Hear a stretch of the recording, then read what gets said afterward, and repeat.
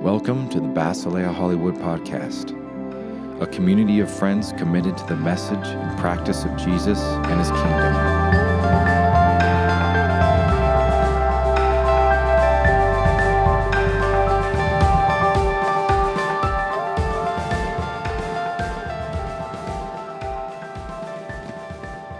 Morning, everybody. Merry Christmas. So we're not especially good at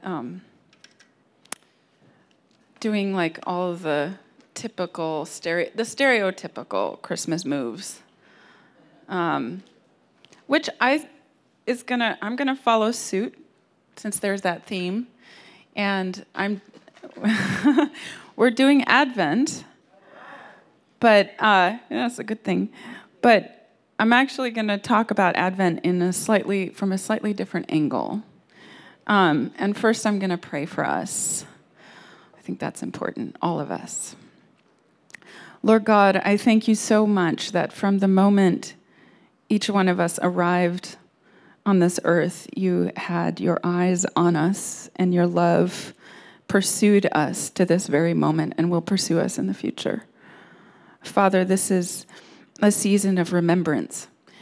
And I pray that you would hover over our minds and work in our spirits to cause us to remember your faithfulness, not only towards humanity in the person and work and arrival of Jesus Christ as an infant, but also in the very personal ways that you pursue and love us. Would we remember your faithfulness in our lives during this time? And I pray that it would warm us to what's real in this life, concrete, and to be relied on. Thank you, Jesus, that you can do this. In Jesus' name, amen. All right. So we have 3 scriptures. Chris, do we have those 3 slides? Okay. So what I'm going to do is I'm going to ask someone to volunteer to read the first section of scriptures. Do we have a volunteer? You want to do one? Okay, come on. All right, read this one. Praise be to the Lord, the God of Israel, because he has come and has redeemed his people. He has raised up a horn of salvation for us in the house of his servant David, as he said through holy prophets long ago. Salvation from our enemies and from the hand of all who hate us, to show mercy to our fathers and to remember his holy covenant, the oath he swore to our father Abraham, to rescue us from the hand of our enemies and to enable us to serve him without fear, in holiness and righteousness before him all our days. And you, my child, will be called a prophet of the Most High, for you will go on before the Lord to prepare the way for him, to give his people the knowledge of salvation through the forgiveness of their sins, because the tender mercy of our God, by which the rising sun will come to us from heaven, to shine on those living in darkness and in the shadow of death, to guide our feet into the path of peace. Luke 1, 68, 79. All right. This section is called the Song of Zechariah. And we're going to kind of cycle around this through a number of different angles. First, I want to think about this particular phrase that's used a lot during this time of year. A light has dawned on the people sitting in darkness. And that comes from this section where the context is that Zechariah was a priest who was performing his duty of going into the Holy of Holies and lighting incense and doing various sort of ritualistic activities in the Holy of Holies. And in the temple, the Holy of Holies is a place that you had to prepare yourself to even enter. And it's quite an elaborate set of rituals. So Zechariah went into this Holy of Holies, and there he had a visitation with an angel. Angel announces that he's going to be having a child. And if this sounds familiar to you, there's a reason. And because it's an echo of an Old Testament tendency that Zechariah says, well, my wife is quite old, and it's not likely that we will be having children. And if you remember Abram, this is almost an exact echo of what had happened in the covenant moment. And so the angel says, well, I've said so. This is a message directly from God. Because you have unbelief, you're going to be struck mute. God can do that. And so Zechariah emerges from the Holy of Holies. And the thing is about the Holy of Holies, a lot of time priests, when they went in to do the rituals, would have a rope tied around their ankle because the expectation was that it was so dangerous to get so close to God that you could be struck dead. And your body might have to be dragged out. So there's this recognition of holiness being fearful, but also quite wonderful. So Zechariah has this encounter. Lo and behold, against all expectation, a child is born. And what was unusual about this circumstance is that Zechariah was told by the angel to name him John, and this was against tradition. Typically, you named your son after yourself. And so, of course, when the moment comes to name the child in obedience, having learned his lesson, Zechariah says, okay, we name John. And in that moment, there's a release of his muteness, and this is the song that comes out of his mouth, the first recorded words, for a sense of context. Now, this idea of a light has dawned to shine on those living in darkness and the shadow of death, to guide their feet into a path of peace. I want to talk about light for a little while, and the qualities of light and the qualities of darkness. The first slide, visual slide, if I could get that. Dun, dun, dun. Okay, well, we'll wait for it. I actually want to talk about the history of, this may seem a little bit strange, but it's small and off-center, street lights, and why they are so common in cityscapes. And, with the invention of the streetlights were quite early on in the history of cities. So the first ones were in Athens, I think, public torches. And with electric lights, they started to be used because a lot of times, like especially in London, cities past sunset were not only dangerous, they were very difficult to navigate. And so there was a kind of recognition that at night cities simply shut down. And you can imagine in wintertime, like that really slows down the life of people in a massive urban environment. There was also, can we go to the next one? Maybe it's slightly larger. Okay. I think these are some really great designs. This one's actually in San Diego, one of the first street lamps in the United States and the West Coast. So it's just massive. But at any rate, there were these people called link boys, young boys that were paid to bring you from one part of the city to another. So they had almost this like tactile sense of the city, even in the dark. And it just cost you, I think, like a farthing to pay one of them. And they would navigate you through the dark streets. It was still dangerous. But once electric lights started to become more common in cities, then crime dropped. And there was this ability that people had to be able to figure out their way through the city. Then, let's see what's the next slide. There's various cool designs. But I also want to point out that there's, on the other side, so light may be able to provide for us the ability to navigate and a certain amount of safety, but there's also psychological effects on the other side of darkness, right? So there's been various studies done on the effects of prolonged darkness. So in particular, prolonged darkness creates depression. So there was a study done on rats where they were kept in utter darkness for 6 weeks. And what happened to them is they actually started to experience brain damage in regions known to be underactive in humans that have depression. So the areas that create serotonin and dopamine actually started to die in their brains.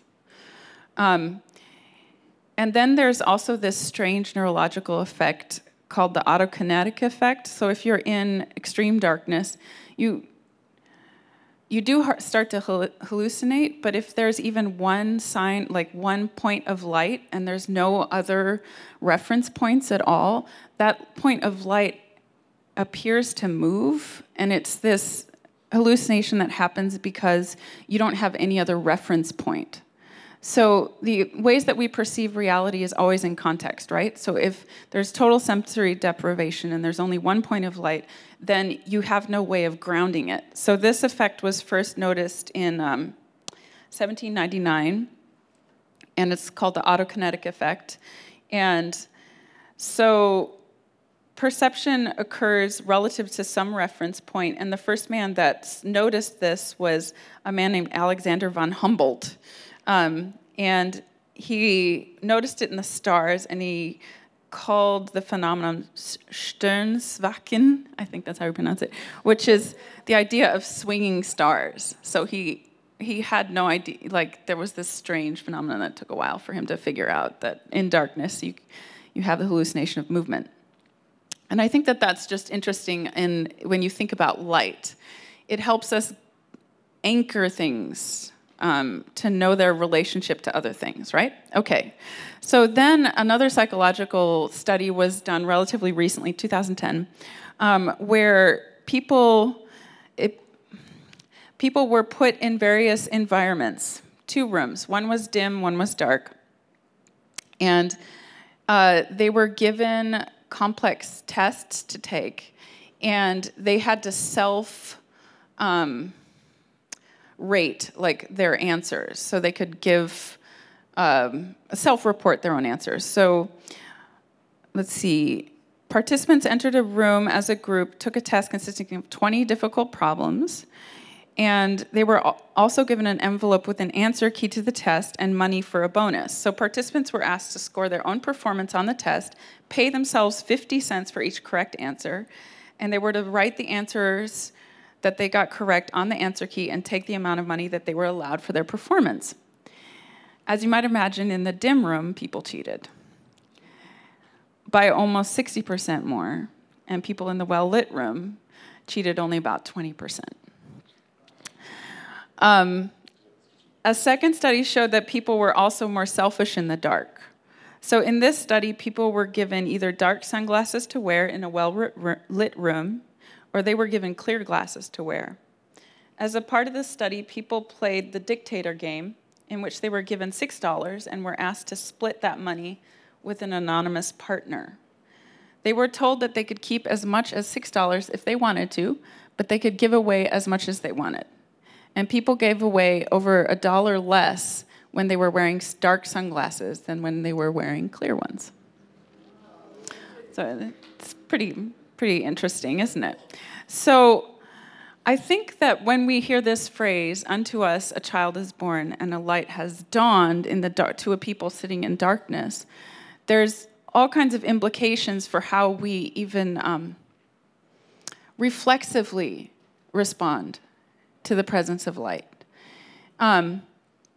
We're made for the light. We behave at our best in the light. And so we need it desperately. And the Song of Zechariah tells us that. So the birth of Jesus apparently is this bringing of full-on, unobscured sunrise. But it's not as though God hasn't been speaking throughout history. We have the voice of the beginning tendrils of the light in the voice of the prophets. And we hear about that from Zephaniah.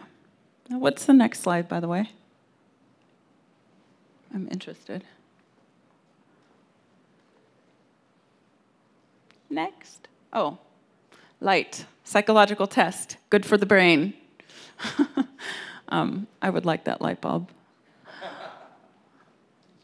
I'm going to wait on that one for a second. Let's go back to the previous one. Oh, there we go. So the prophets, if we take one little section of what we read here, verse 70 says, as he spoke by the mouth of his holy prophets from of old, he spoke to us salvation from our enemies and from the hand of all who hate us, to show mercy toward our fathers and to remember his holy covenant.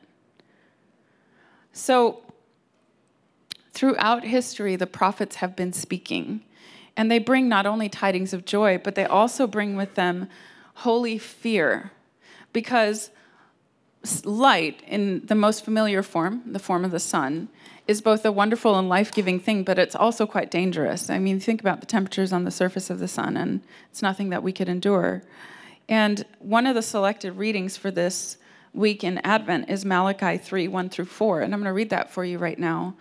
And this is also what the advent of light means for us, okay?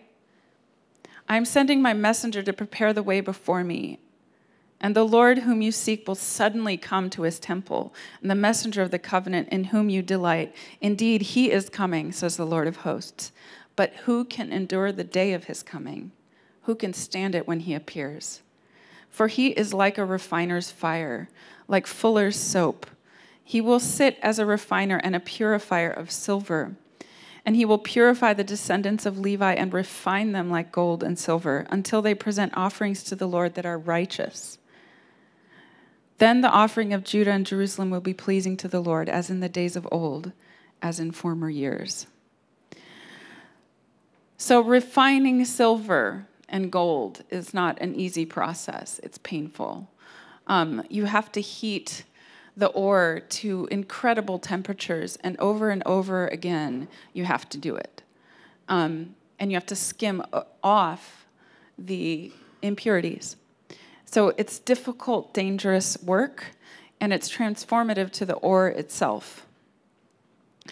And the idea of this light dawning is both incredibly joyful, but also the recognition that it will cost us a great deal.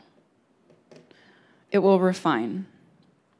So light brings with it the recognition of the state of things. You can actually see what's impure.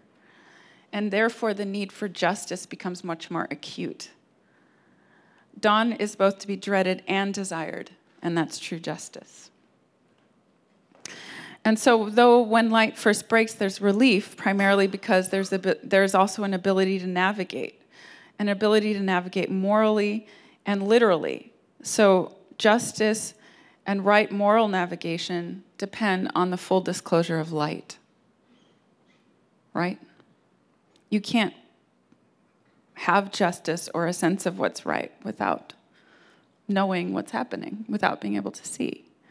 So in many ways, the idea of Advent is not only that a Savior has come and there's this kind of theological way that's opened up, a light has dawned, but also in our own hearts. And this is where individually coming to terms with Jesus is a light that dawns in your own heart and helps you to see what's pure and impure, what the lay of the land is, right?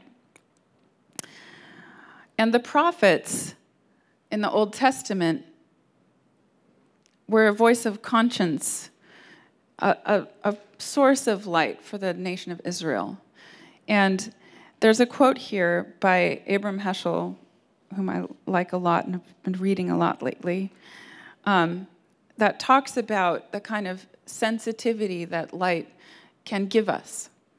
So he says, indeed, the sort of crimes and even the amount of delinquency that fill the prophets of Israel with dismay do not go beyond that which we regard as normal.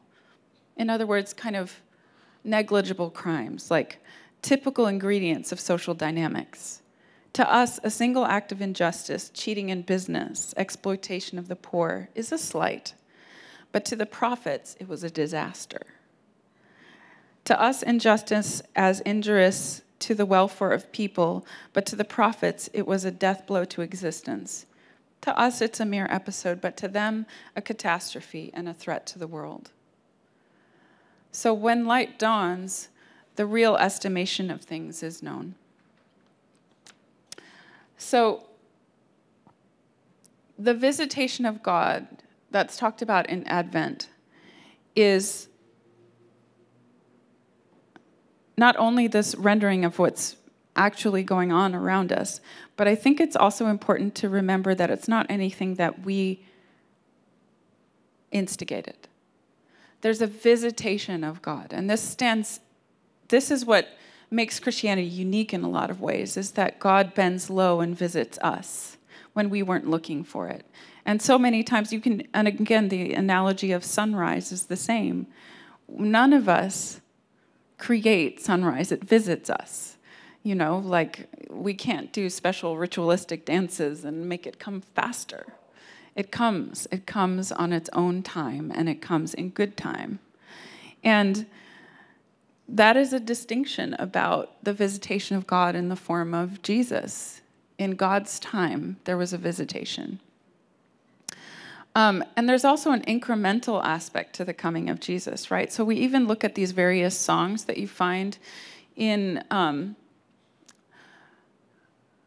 of like the announcement of Jesus. So first you have the Song of Mary, right? When Elizabeth and Mary meet each other, Elizabeth's in utero John leaps for joy, and Mary bursts into this long paean of praise for God seeing her and helping her to bring Messiah. And if you think about that song of praise is deeply personal. Mary was really young. She was unmarried. She was in a really vulnerable spot, being pregnant outside of wedlock. And a lot of people misunderstood that, for sure. But she was able to recognize the personal blessing of being able to bring Messiah into the world. And the angle of that particular song is deeply personal. But then you have the Song of Zechariah, which is more of a national song, so talking about Israel as being redeemed. But then you have the Song of Simeon, and Simeon, if you remember, was in the temple, and when he saw Jesus right before he was being circumcised, he burst into a song that's more about a universal sort of dawning of the light. He says, this light has dawned for the Gentiles as well. And here he is in the court of the temple in Israel, and he's able to see with his prophetic vision that Jesus is for all. So it kind of incrementally moves from one to the next to the next. Mary to the nation of Israel to all in these songs of praise. So there's kind of this beautiful fanning out of the dawn, of the daylight, right? So, and what's amazing about this daylight is that it's done in absolute humility, right? Over and over again, we hear in Christmas about the baby in the manger. Isn't that cute? Isn't it sort of darling? But the truth is it was an incredibly humble circumstance. It was quite difficult. And in some ways, you can say sunrise is similar. It always happens at the edges of the world. And in this case, it happened in the edge of society. So you have Mary, who's powerless and young. You have Elizabeth, who's old and barren. John, the harbinger of Jesus, is practically starving, and he's in the desert. And you have Simeon, old and desperate. Or he's old and separate from society. He's living in the temple. His life is kind of outside of the values of civilization, you know. And to these people sitting in the darkness who lack power, God's light seems to visit them first. To those who are desperate, who are barren, broken, vulnerable. And if you think about it, Israel itself was once a formless mob of former slaves milling around in the desert. And during that time in particular, God made some of his most amazing promises to Israel. And he attached his solidarity to Israel at a time when she was absolutely the weakest and the most unpromising. And there's just, there's this pattern that God has. He's almost reflexively drawn to us when we have the least, when we're the most broken or powerless or unable to save ourselves. And he came to the earth in a moment like that. The thing is, those kinds of moments are perpetual. It's kind of always desperate, isn't it? I mean, you don't need to spend much time looking at the news right now. It's always the darkest moment, and we need dawn all the time. And what's amazing about this dawn is that it will come even before we can have belief or before we can even have righteousness, before we can merit it at all. This dawn doesn't seem to depend on our suitability or right response. Sarah laughed at the thought of pregnancy. Zechariah didn't believe. God still did it. And again, it's that idea of the visitation of God. His plans will come to pass. And there's a kind of deep peace that we can have, that though we aren't suitable and though we don't do things right, God's plans will come to pass. At the same time, obedience and belief are our way to actually participate in the goodness of God's plans, right? So obedience and belief are intertwined and required if we ourselves are going to partake in the full blessing of God's actions, his miracles and redemption. So Zechariah is released from his muteness and filled with the Holy Spirit only after he resists the pressure of cultural norms, naming his child after himself, and says, no, I will obey God, appear to be weird and misunderstood, name him John, and then I will be filled with the Holy Spirit. That was a gift of God in that act of obedience. And he's given his ability to speak back. And what are the first things that he says? It flows out of him, and he's filled with joy. And he's participating in the forward motion of God's plans, because given that opportunity to sit in the corner mutely and think about what he's not believing for 9 months, he responds rightly. So God, in his mercy and grace, sometimes just gives us time out, so that we can get it straight, And that's also part of an Advent or Christmas gift. Maybe a hard one sometimes, But probably the best kinds of gifts are those ones. So if you even look back on your life, I can think of moments in my own life where there were whole years that I needed to get close to God in certain specific ways or get over certain areas of unbelief in my life. And God gave me that space. And at the end of that time, you're able to participate in God's plans in your using your life. Okay. So there's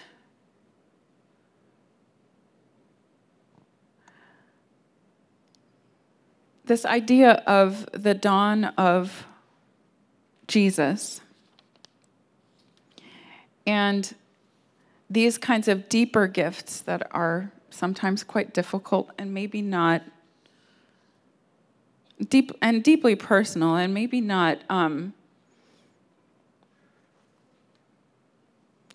don't know, the seasonal tropes that the Santa Claus, the reindeer, there's John, wild-eyed John. I think the other slides were they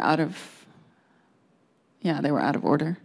So I'm sorry about that. They were in order in my little presentation, but something seems to have been lost in translation. I want to talk about the contrast between the invention of the typical Christmas light, which kind of represents all the commercial tendencies of this season. And it was the first electric Christmas light was invented by Edison Company. And if you go back to that black and white photo, That was the first demonstration of the electric Christmas light. And this Edison company would do all of these stunts to create more commercial viability, right? So they had done some pretty terrible things. I mean, one of the things they did is just sobering. They electrocuted an elephant to show how powerful electricity is. But at any rate, one of their stunts was this electric Christmas light. And then, so immediately they started selling a lot of them, and their company kind of continued to, they were always doing fine, but to such a point that you have the next slide where this is Christmas. And I just want to point out that celebration is a much deeper thing than participating in these sort of rituals that are not perhaps Advent at its fullest. And I'm just going to read what I wrote here. When clear, full daylight breaks after long darkness, celebration is surely our impulse, and Advent leans into exactly this hope. But even the power of such reflexes aren't enough to take for granted and to depend on. We can still manage to cloud the sunrise and blunt the keen exuberance of full celebration with lesser things. So Abram Heschel again says that people in our time are losing the power of celebration. Instead of celebrating, we seek to be amused or entertained. Celebration is an active state, an act of expressing reverence or appreciation. To be entertained is a passive state. It is to receive pleasure afforded by an amusing act or a spectacle. But celebration is a confrontation. It's giving attention to the transcendent meaning of one's actions. It's giving attention to God. So it's a confrontation. Celebration is a confrontation with all the lesser abstractions or the lesser distractions, with mere amusement. And celebration is actually a discipline. It's an admonishment. If you think about Sabbath and all the holy days, this is actually something that God tells us we need to do in order to be fully obedient to Him and fully participate in His plans. Is we have to celebrate. So, in view of that, and this idea of light,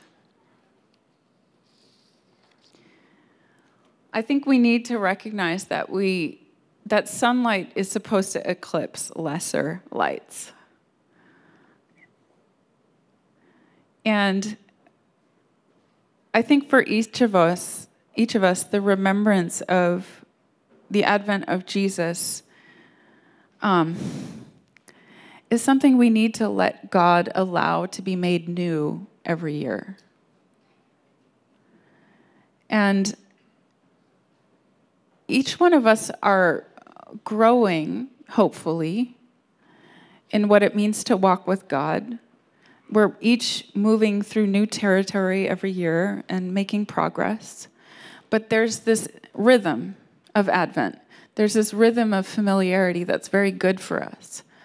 And that we're not supposed to get bored of, but be able to measure the change that's occurred and that God has brought about in our lives and how He's involved us even further in His plans. And in that, in noticing and being able to measure those things, there's cause for celebration, real celebration that's beyond all the pressures of the season. So I just want to take that time to really, in prayer, let that light dawn in our hearts.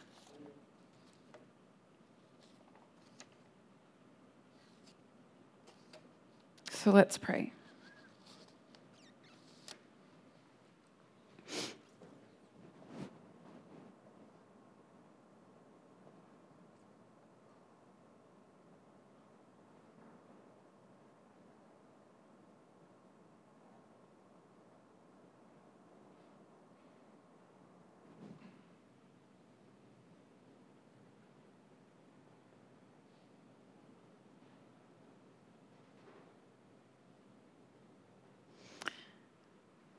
It's amazing to think, God, that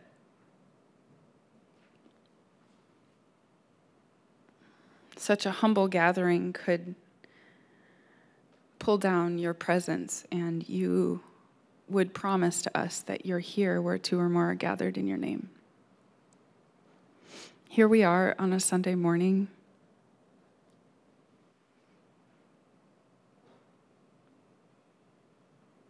Each of us in the midst of a cluttered life, made more cluttered by holiday trappings. But we clear this space for you.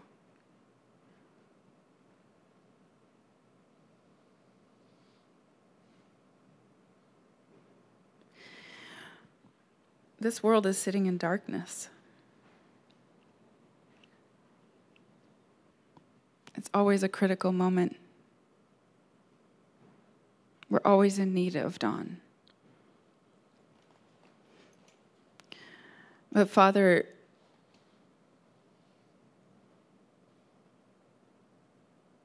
you are at work. And we are not going to be dismayed by the darkness, but we are going to live in the light of your dawn. And reflexively, we respond to the light. We're designed for light.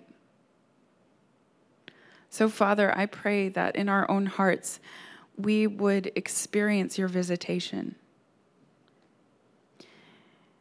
I thank you, God, that historically, you brought about an incredible moment, a turning point in history in the form of a child,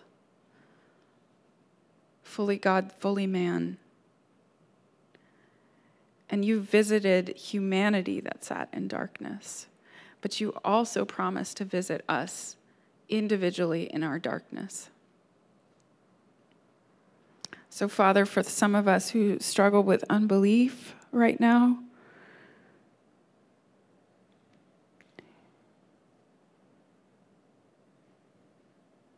some of us who are struggling with great sadness, some of us who are struggling with great risk in our near future,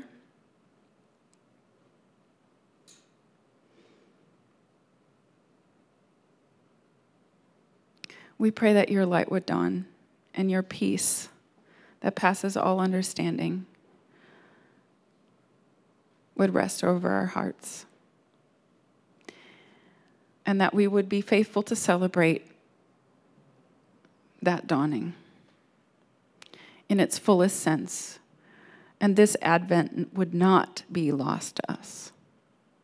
That we wouldn't just go through the motions.